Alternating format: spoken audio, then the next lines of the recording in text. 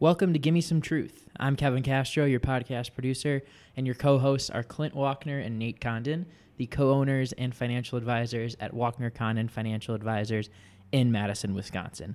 This is a podcast series dedicated to illuminate some of the darkness around fees, conflicts of interest, and the motivation behind recommendations in the financial planning industry. Here are your hosts.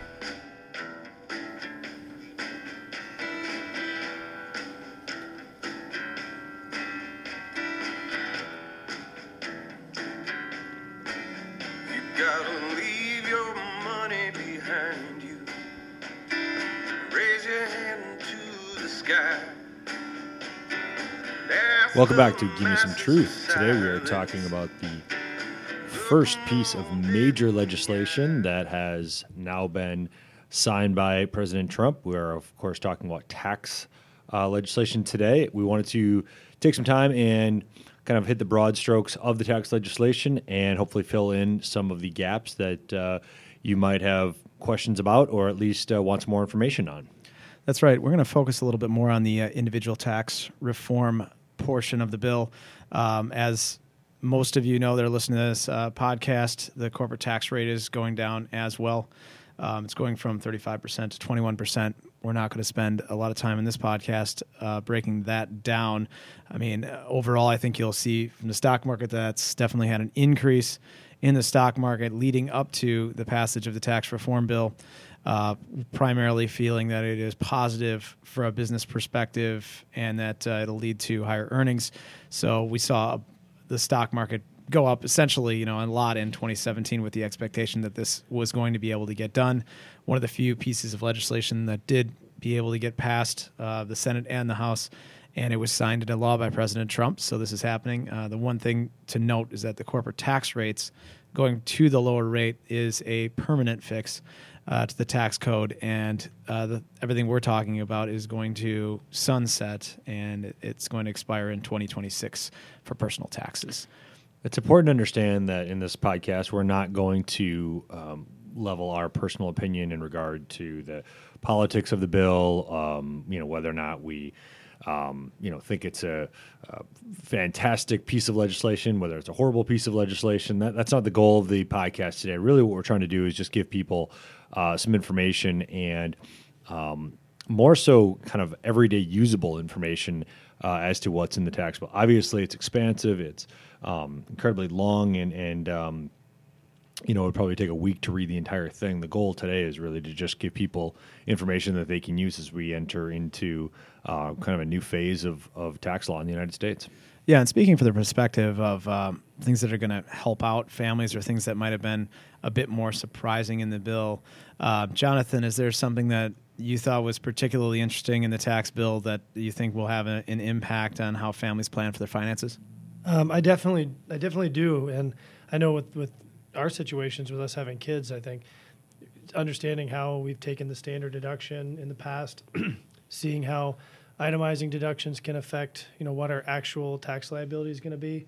I know for one, they pretty much essentially doubled the standard deduction for single taxpayers from $6,350 to $12,000, and for joint filers from $13,700 to $24,000. I think that's one of the initial areas where I noticed that most of our clients and people that I talk to are going to benefit from this, having that extra additional deduction on there. In addition to the additional deduction, there was some hand-wringing on how they were going to make some of this work because there was definitely an issue with people that had more kids. So, Jonathan, you have 4 kids, and by raising the standard deduction, that sounds great, but then they were going to really limit that deduction or that credit for children, and that dependent care credit is pretty big. Yeah, absolutely. Well, I think the other kind of couple points that'll hit people where they maybe didn't realize it because it wasn't talked about a great deal in the horse trading that was going on before the bill got passed. Kind of some smaller things, but yet pretty impactful things. One that kind of surprised us was the removing of alimony as a deductible item. Again, it's maybe doesn't affect everybody. Obviously, you need to be divorced to be paying alimony, and not everybody that's even divorced is paying alimony. But for those that are, and that used to be a deductible item and no longer is a deductible item, that's the kind of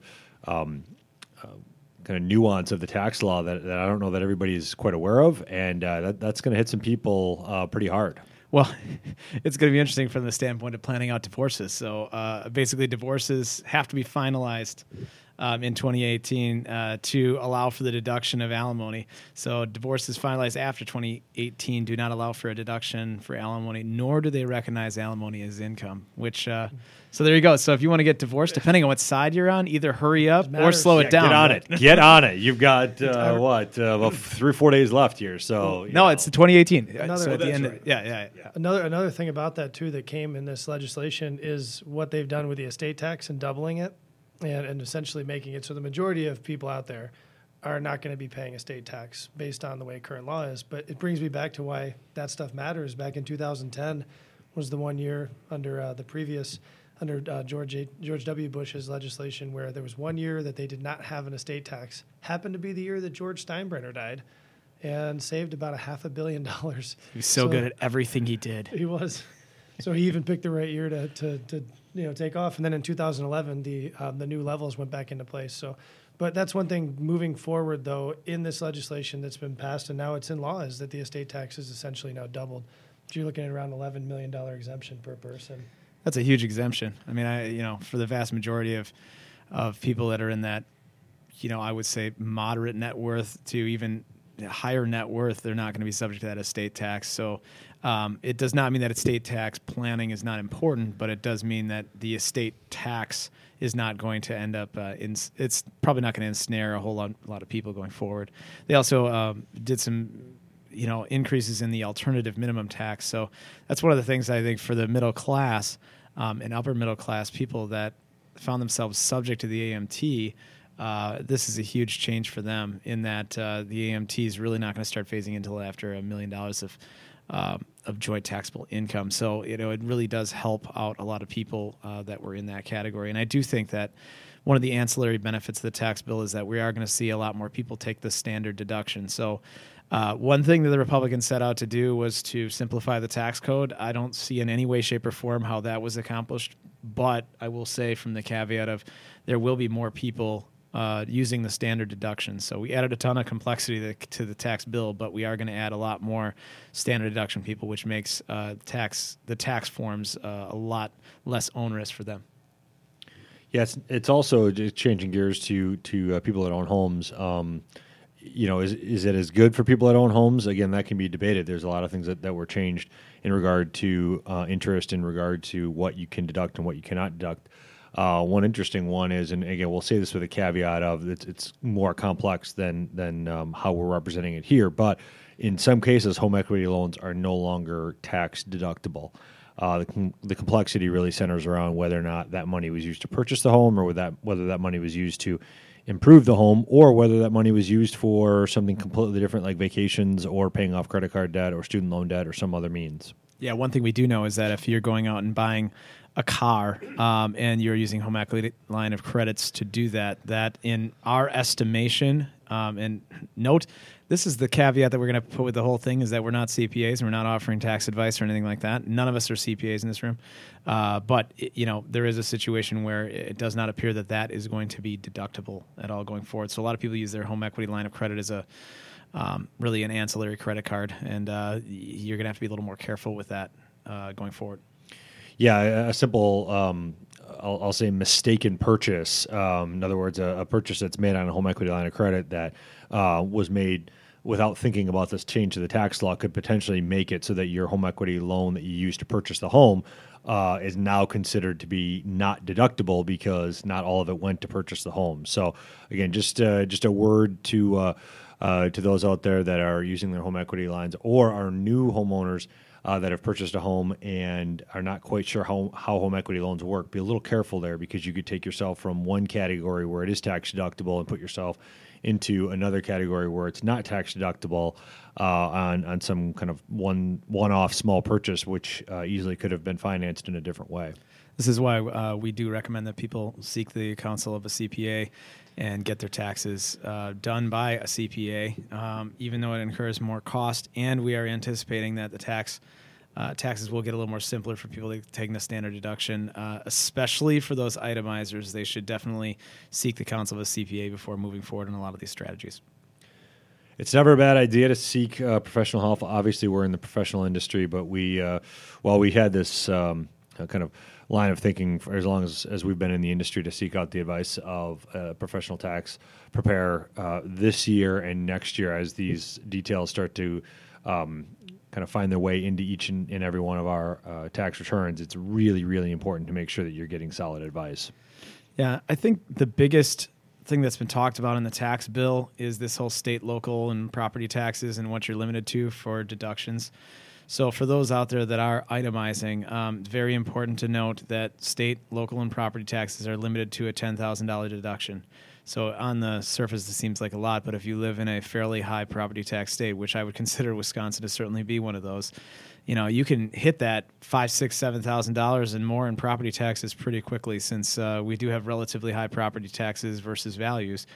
And so a lot of people are going to be capped out at that $10,000 deduction. A lot of our clients will likely be. So that's one thing to definitely note in that tax bill, that it will maybe not have as positive an impact as people anticipate, because all the rates are lower for everybody. So, the vast, vast majority of people are going to pay less in tax. That is irrefutable by every study we've seen.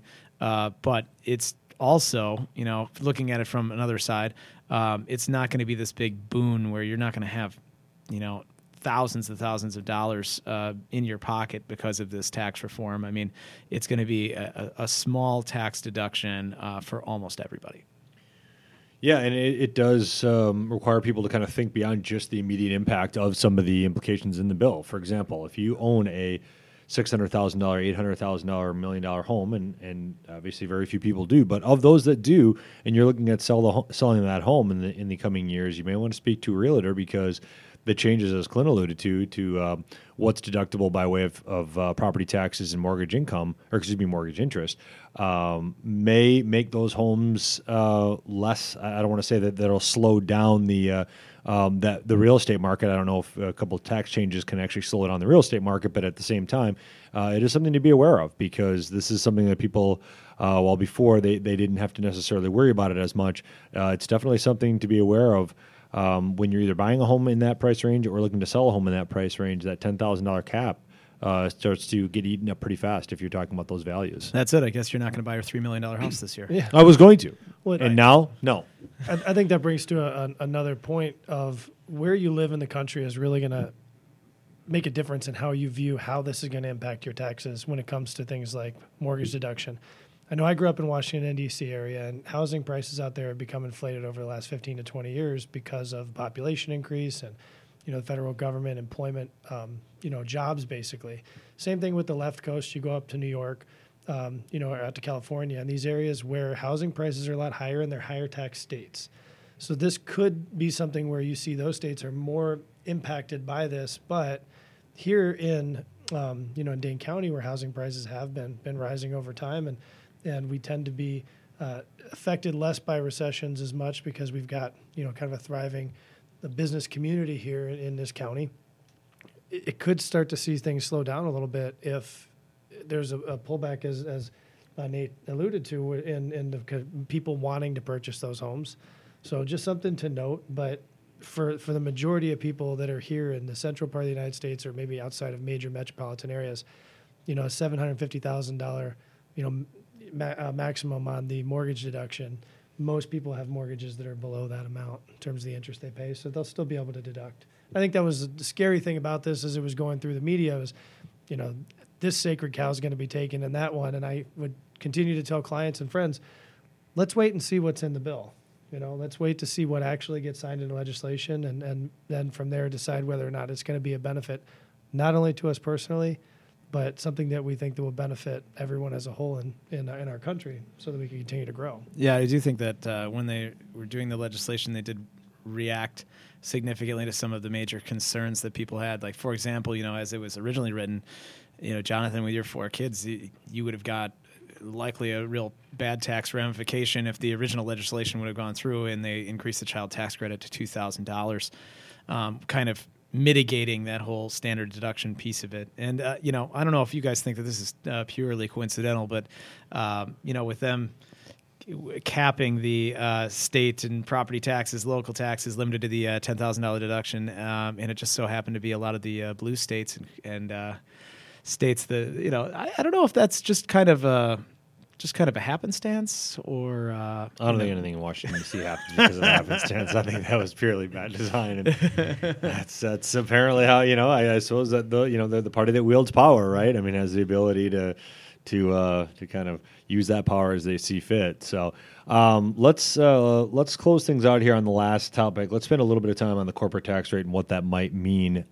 Just a kind of basic run through here. Corporate tax rate went from 35% down to 21%. Let's kind of dispel one myth pretty quick here. Some people are under the impression that every corporate tax return was at 35%. The vast majority of corporations in the United States, while the tax rate was at 35%, was not actually paying 35% tax on the revenue that came into their business. So let's kind of discuss that first. First of all, most corporations were paying likely in the upper 20s if you had to take an average. So the drop, while large, is not as large as it would look from 35 to 21, because effectively, a lot of the corporations were paying upwards of the high 20s. So it went from high 20s to low 20s. Clint, what is one impact that we can potentially look at from corporations with that drop in corporate taxes? Well, there's a couple different things. I mean, number one, there's a chance or there's a thought that companies that have significant overseas operations are going to now flock back to the United States. I guess there's a chance that somewhat occurs. I think that's probably slightly overblown. It does impact how corporations are going to organize themselves going forward and whether or not they change their structure. So a lot of companies are pass-through entities, meaning that the income really passes through to somebody's personal taxes. So that's kind of how Nate and I are organized here with Walkner Condon, and a lot of service industries are. There was some nuance with that tax bill as well, as far as how pass-throughs were going to be able to deduct up to a certain amount of income and so on. So it's going to allow a lot of companies to take a look at how they're organized and plan out going in the future how they're going to see themselves as entities. So you're probably going to see more and more companies once they're past that sort of pass-through deduction, they're probably going to change their structure into like a C Corp situation. It may lead to additional jobs. It may lead to higher wages for employees. It may lead to better bonus and benefit structures for employees. Obviously, we're going to say may on all of those because it's not required that be where the tax savings go from a corporate scenario. But hopefully that is where some of the tax benefit goes, because obviously everyday citizens would like to see a little bit more money in their paycheck. And dependent upon where you live, it also depends upon kind of what age you are and where you're at in the cycle. I know for me, finally just finished paying off my student loans and always was able to take a deduction. That is something that students will still be able to deduct up to $2,500 of interest. I know that's something that's important. But one of the key things that is not talked about a lot in this because it's dealing with taxes is they did eliminate the mandatory insurance that they had to have insurance and the penalty within Obamacare from that original legislation out of the Affordable Care Act. So this legislation did actually repeal that portion of it, which, my belief is going to lead to higher costs and continued higher costs in terms of health insurance for people out there, especially those that are paying for their own policies that are outside of group policies. It'll be interesting to see where that does lead, and something that I'll be keeping my eye on for clients and people out there. I know with having 4 kids, the healthcare costs continue to go up and up and up. So, and that's a good point that John brings, and we all know that everything that happens in Washington has kind of a domino effect. It's just the nature of it; it's all interrelated, and so it will be interesting to see kind of additional effects of this tax legislation beyond just the tax ramifications themselves. Obviously, it will reach into the healthcare world. It'll reach into personal spending world. It'll reach into consumer confidence. It'll reach into a lot of places. And so, while we can give a lot of the information, we hope today that you got a lot out of the information we provided. Understand that if you come in and ask additional questions of us in future meetings, we might have to answer those questions with, even though the bill has been passed, a we'll see to the implications that might come of this. That's right. And, obviously it's going to take out a lot of planning. We're digesting it here in this office. We don't have all the answers at this point, nor do we have all the strategies done. Between now and kind of the end of the year and into early 2018, a lot of the things are going to stay the same. The contribution limits essentially stay the same. 401k is going up slightly, but I mean, you're talking about really minor nuances as far as, IRA limits, contribution limits, things like that. So it's status quo from that perspective. But the things that we should look at is, what's your income right now? Those brackets, the way that they're structured, we can talk to you through that. And whether or not it makes sense to, do some things that we might not have done in the past. Should we convert IRAs to Roth, things like that? So we should involve, you should involve your financial advisor with that, as well as a discussion with your accountant. Yeah, and with that, please reach out. If you're still listening at this point in the podcast, please reach out if you have questions, because we don't have to worry about these changes as we're filing our taxes for 2017.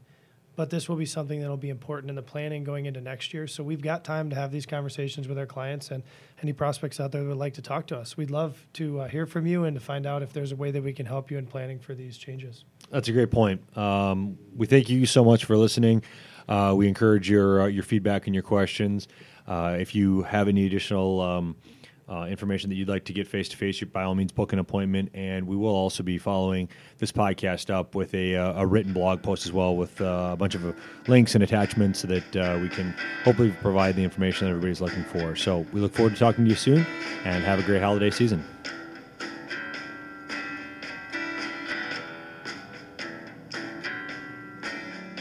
Gotta leave your money behind you. Raise your hand to the sky. Ask the masses for silence. Look 'em all dead in the eye.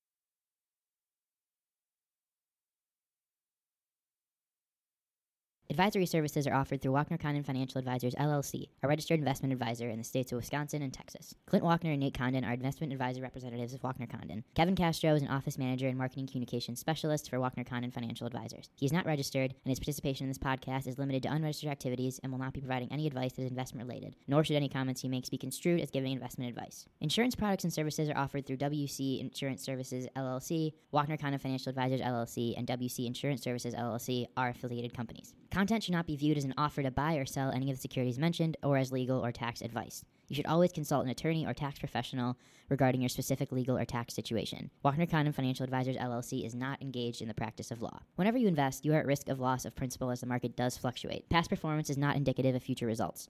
Purchases are subject to suitability. This requires a review of an investor's objective, risk tolerance, and time horizons. Investing always involves risk and possible loss of capital. Long-term care, estate planning, insurance products, and tax advice are not offered through Wachner Condon Financial Advisors, LLC. Wachner Condon works on a best efforts basis and does not promise or guarantee any results. Past performance does not represent future results. Please see WachnerCondon.com for additional disclosures.